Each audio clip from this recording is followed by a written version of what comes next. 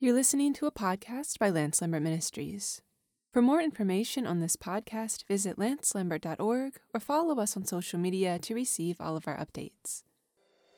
In this episode, Lance reads from Isaiah 40, verses 3 through 9, and speaks about the Lord's desire to have a highway in each of us in order for his purpose to be fulfilled. Let's listen to A Highway for Our God. I just want to read a few well-known verses from Isaiah chapter 40. I think we could perhaps do without the lights. Might make us feel a little cooler. Thank you. Isaiah chapter 40 from verse 3. The voice of one that crieth, prepare ye in the wilderness the way of the Lord. Make level in the desert a highway for our God.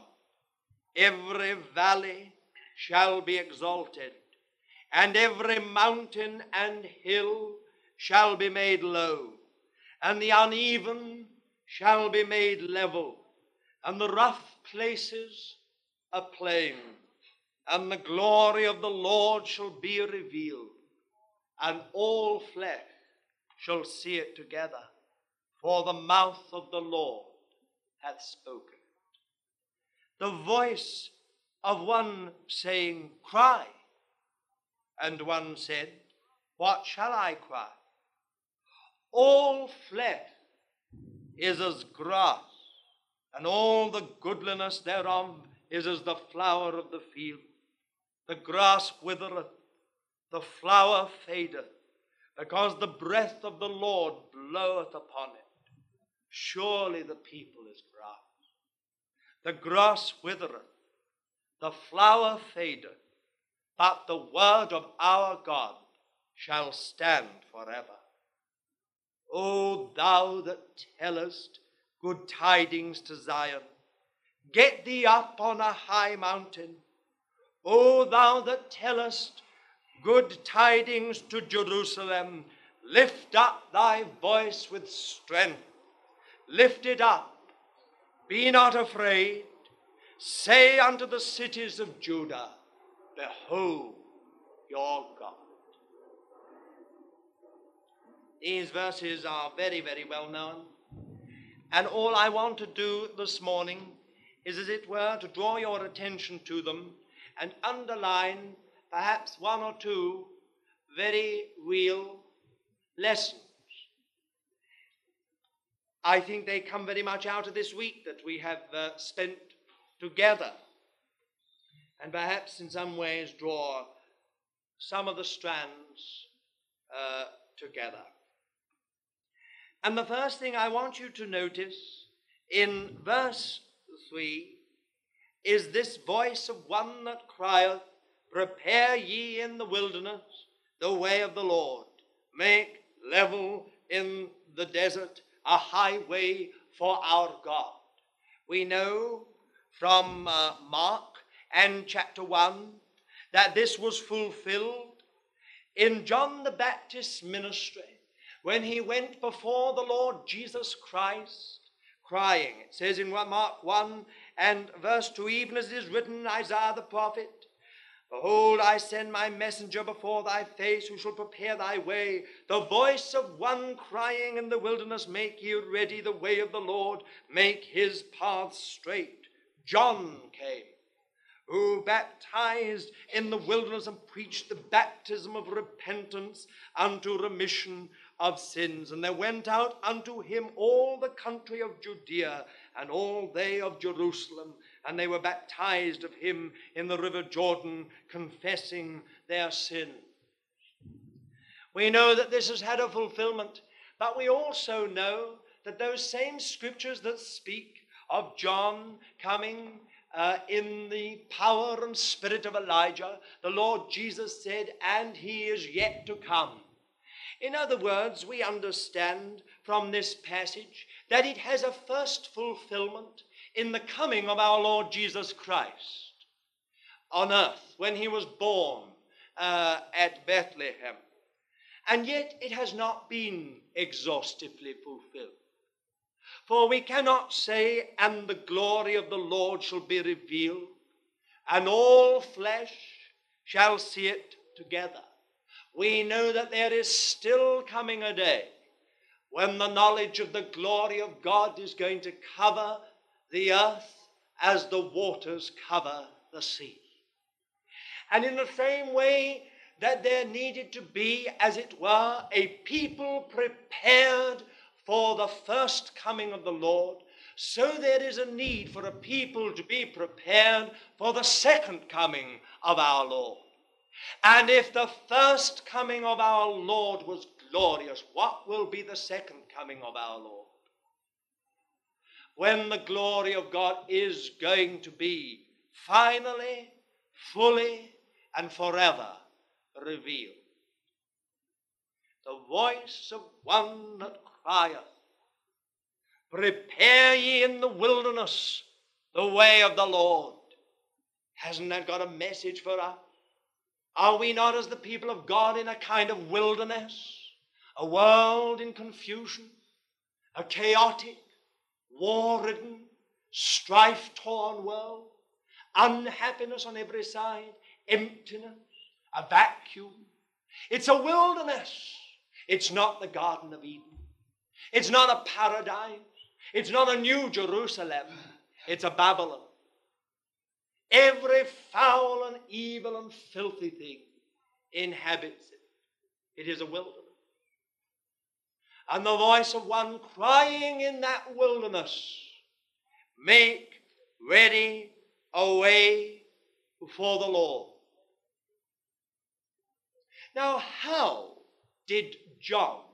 was John's ministry fulfilled?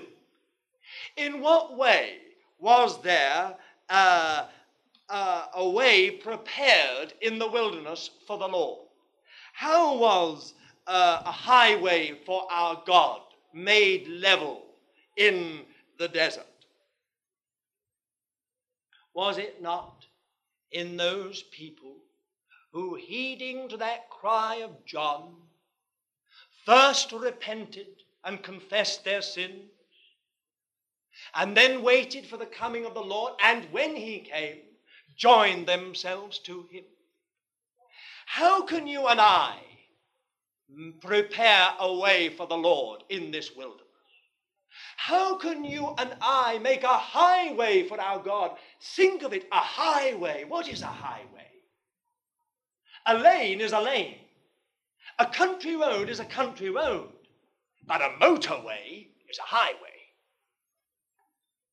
Why, it used to take us hours and hours just to get up to Sheffield. And now you can zoom up to Sheffield in an hour or just over. Well, you know what I mean. I mean, there's a highway there, relatively speaking. There's a highway. A highway is for speed. A highway is for direction. It's for getting something done. It's a direct way. A highway for our God. What does this mean? That the Lord may be enabled to fulfill his purpose as swiftly and as quickly as is possible. God wants to get to a certain place. He wants to get to a certain stage. He wants to, as it were, finish with a certain phase. He wants to close the whole parenthesis of time. He wants to, as it were, usher eternity in. He wants the city of God to come down out of heaven, having the glory of God, so that the whole original purpose of God may start on its way. Don't ask me what God's original objective really was, other than to have a people for himself, other than to have a bride for his son, other than to bring a people into absolute union with himself. I don't know what eternity holds for us, what new things God will do, his creative genius, if I may speak reverently of him, when perhaps he will create new universes or do new wonders. I don't know, but all I know is this: he wants a people joined to himself, through whom he can manifest his glory. And if this poor old earth, with all its sin and all its breakdown and all its darkness and all its crookedness, still reveals something like some old Greek or Roman ruin, something of the original beauty, something of the original glory, something of the original dimensions. Oh, what will it be when the King comes? When finally the earth and the heavens are released from their bondage to the fall, to sin, to Satan, liberated into this glorious liberty of the children of God. God wants a highway, just as he needed a highway to get Calvary, an accomplished fact. Just as he needed, as it were, a way prepared in the wilderness so that he might reveal his glory in the person of his Son to those who had eyes to see. The Word became flesh and dwelt among us, and we beheld his glory. Glory as of the only begotten of the Father, full of grace and truth. God needed a highway in order to get that great work of our salvation and redemption done, so that there could be an eternal and everlasting basis that not anything in hell, on earth, or in heaven can gainsay. An eternal basis for our acceptance in the presence of God. God needs a highway today in the closing stages of this age, in the light of the coming of our Lord Jesus Christ, in the shadow of the beast, in the very shadow, the beginnings of what we seem to feel is the 10-kingdom confederacy into which we are entering. God wants a highway in the desert, made level, bulldozed by a people who shall show forth his praise. God wants a way for himself in the wilderness, so that he may be enabled to fulfill his purpose and bring this whole age to an end. But how can we make a way for the Lord? Shall we all go to theological seminaries? Shall we all take up correspondence Bible courses? Shall we stuff our heads with doctrine? What shall we do? Let it not be understood that I am despising doctrine or teaching or instruction at all, but that's not the way. It is summed up in one single word. Well, not a single word, but two words. Follow me. Follow me.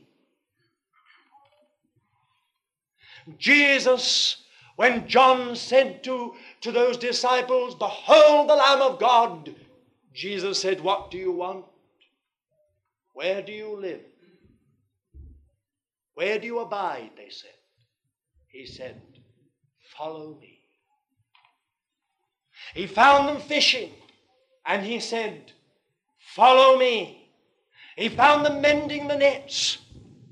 "Follow me, and I will make you to become fishers of men." In that simple little command is the whole key for a highway for our God. Why, you may know your Bible from Revelation, from Genesis to Revelation.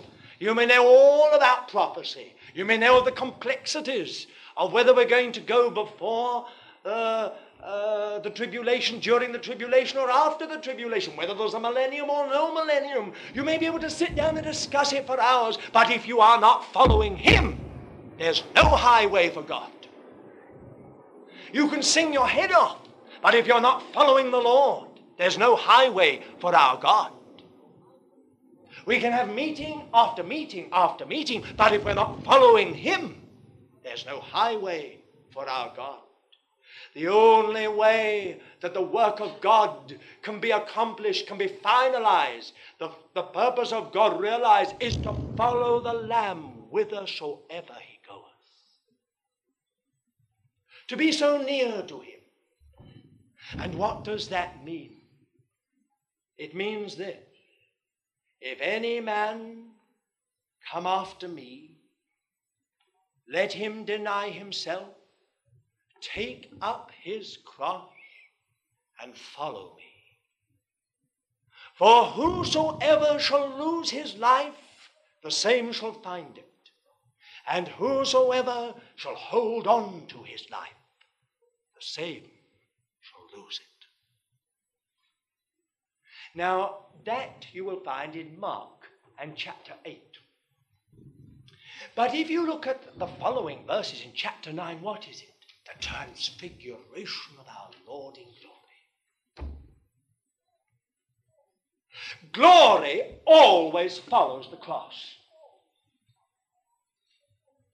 No man can lay down his life without the spontaneous and ultimate issue being glory. If it is a following of the Lord, you can go down into death. You can go into the grave. You can let go of your life. You can surrender it. You can say farewell to it. And it will come back to you in glory. But you can hold on to it with your little puny hands, my little hands, avaricious and greedy and egocentric. We can take hold of our life and say, I will even have my spiritual life in my hands. I will keep my hand upon it. I will dictate what I shall do with my little life. No one's going to tell me anything. And we've lost it. There's no glory. There's no praise. What does the Lord say? He says about the church, a people that shall show forth my praise.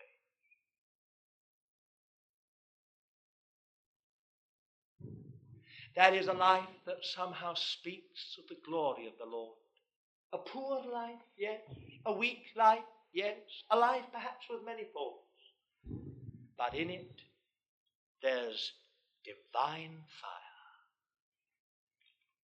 Oh, dear friend, it doesn't matter if you're an old thorn bush, even a dried up thorn bush, even a dead thorn bush, so long as there's fire in you. Let the other Christians smirk. Let them deride. Let them say a fox will push down what they are building. Who worries at all if it's a thorn bush with fire in it? Its ultimate vindication is absolutely assured. Why? Because it's a highway. It's a highway. It's a means for God to travel. It's a means for God to travel along it and do something. It's the means by which God moves from one point to another. A voice crying in the wilderness, prepare ye a way for the Lord. Make level in the desert a highway for our God. Does it really matter, dear child of God or dear people of God, if we are despised or derided or criticized or whatever else, if finally it means that the glory of the Lord is going to be revealed? To be in it. To be in it. For listen to these immortal words. And the glory of the Lord shall be revealed, and all flesh shall see it together. For the mouth of the Lord hath spoken it. I don't know how long we have, but oh, for a life that's a highway for God. Oh, for a life that's made it easier for the Lord. Oh, for a life that's not continually holding the Lord up, making it difficult for him, but is in fact advancing his purpose, is cooperating with him. The glory of the Lord. Follow me. If we follow the Lord, some of our choice preconceptions have got to be let go of. Some of our ideas as to what's going to happen, like some cast iron mould into which everything must be poured, will be put on one side. We shall follow him. Is it not true of those disciples that they couldn't understand him? He did this, and they didn't understand it. He did that, and they didn't understand it. He said this, and they didn't understand it. Oh, murmuring is an extraordinary capacity of the human heart. They murmured amongst themselves. What does it mean? Why does he do this? Even just before the cross, when a woman took her alabaster cruse of precious ointment and broke it, they all murmured. He shouldn't have done it, they said. The Lord shouldn't have allowed this. It could have done some good missionary work. To follow him means sometimes we don't always understand. And we don't quite know what he's doing. But we know we're following him. Now, of course, there might be dangers there, but I can't stop with that this morning. Just to underline this one thing, a highway for our God. Oh, answer me a question in your heart. Are you a highway? In the wilderness? In the desert? Or are you a spectator? Are you in this move of God to make a way for him? Or are you holding back? Reservation, condition, many other things. God help us. There were many people who heard John the Baptist and smirked. There were many people who probably thought, how ridiculous, a man there, sort of half naked, in some skin, standing there, shouting his head off. How ridiculous the whole thing. But history has vindicated John the Baptist. And our Lord's own words have vindicated him. None born of woman is greater than he. Does it matter to John the Baptist that 75% or more of the nation derided him?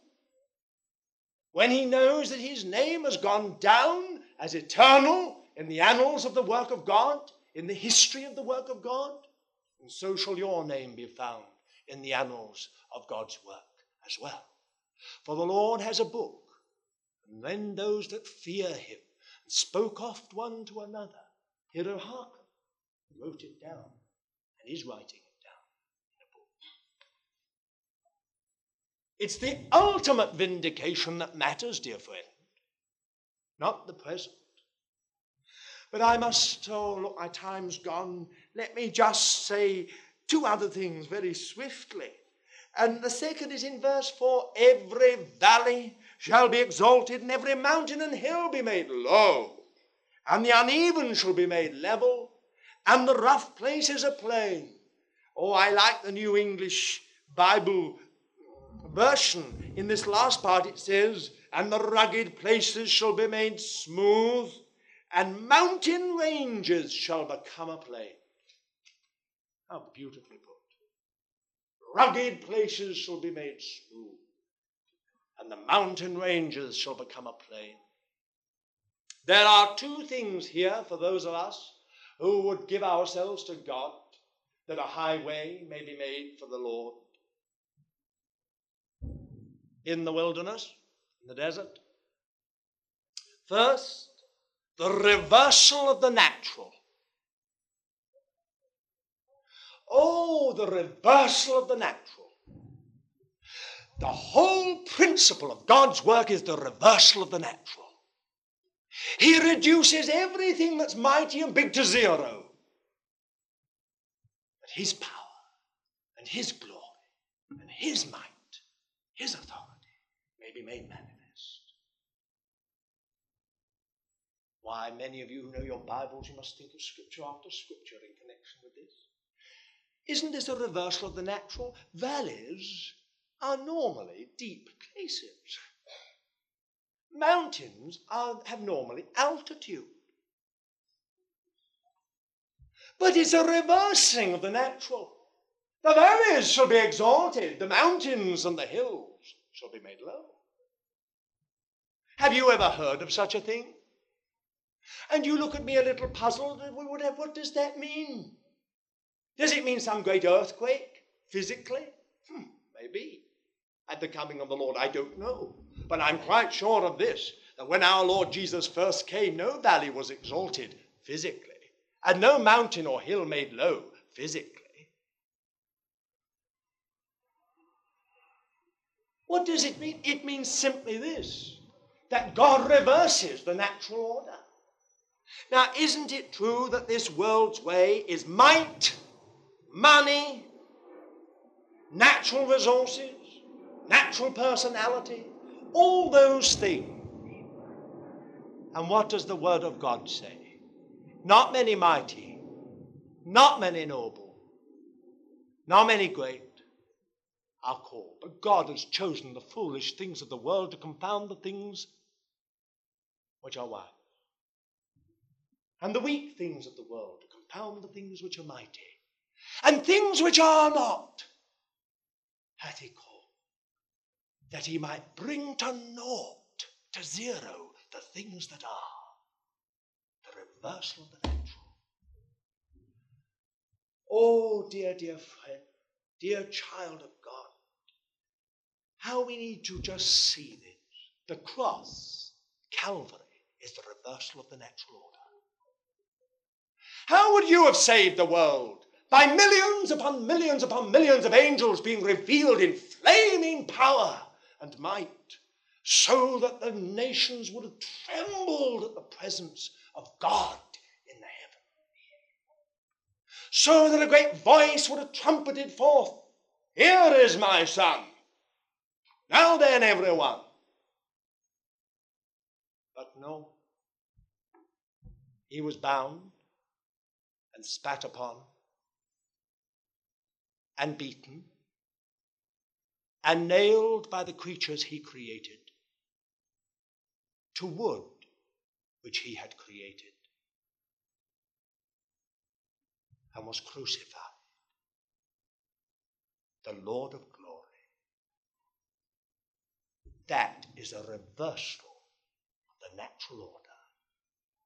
For Jesus Christ and him crucified is the power and the wisdom of God.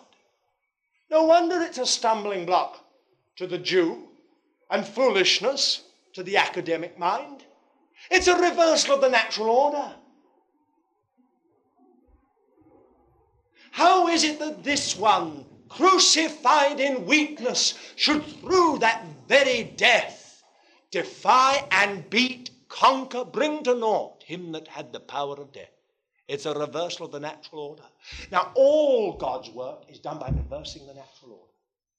He takes people who may be something in themselves, and he reduces them to zero. He takes a Moses, a mighty man, a prince in Pharaoh's house, and takes 40 years in the desert to reduce the dear man to a Bedouin shepherd. Nothing. And then the fire gets into the Bedouin shepherd, and he leads the people of God out and in to the promised land. He takes a person like David and reduces him by years and years of pursuit, although he knew he was meant for the throne, until he was nothing, and then brings him to the throne, having offered him the possibility of slaying his great enemy, the person who occupied the throne, just to see if he would do it. But he wouldn't. Oh, God's ways are beyond us. It's the reversal of the natural. So, dear friend, if you're going to be part of this highway for our God, remember the principle of this whole work is the reversal of the natural. It's not strength, and it's not just personality, and it's not just natural resources, and it's not just natural gifts. It is the glory of God and the power of God and the authority of God. Now someone says, does that mean that God just chooses those who have no personality, no natural resources? That's not true. Now you come to a very important point. If you've got any personality at all, if you've got any natural resources at all, you're in for a tough time. Because before God will use those resources and that natural personality of yours, he's got to reduce you to zero. He must reverse the natural order, lest you trust in yourself. Well, the time has really gone, but I really had quite a bit more really to say. It's not just the reversal of the natural order, but it's the impossible that's done by the reversing of the natural order. How does God get the impossible done? He makes rugged places smooth. He makes mountain ranges a plain. How does he do it? By reversing the natural order. That's how he does it. He takes a man like Gideon with 30,000 and says, get rid of them.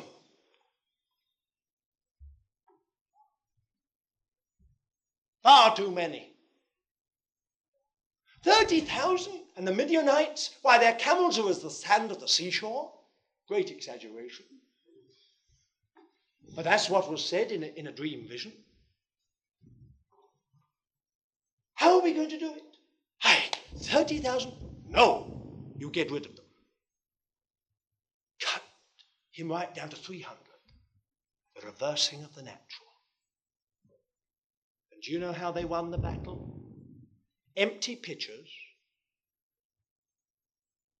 and torches and a trumpet. Are you an empty pitcher? And is the flame of God in you? And is the word of God in your mouth? Or are you like the 30,000, relying on our numbers, our numerical strength, our cohering, as it were? Oh, there's much, much, much more that we could say, but here is this great lesson. Let me finally just say, we are told that script, all flesh is as grass. Why does the Lord say that? Because he's trying to say to us, with all your personality, with all your gifts, with all your natural resources, it withers and fades. It is the word of the Lord that stands forever.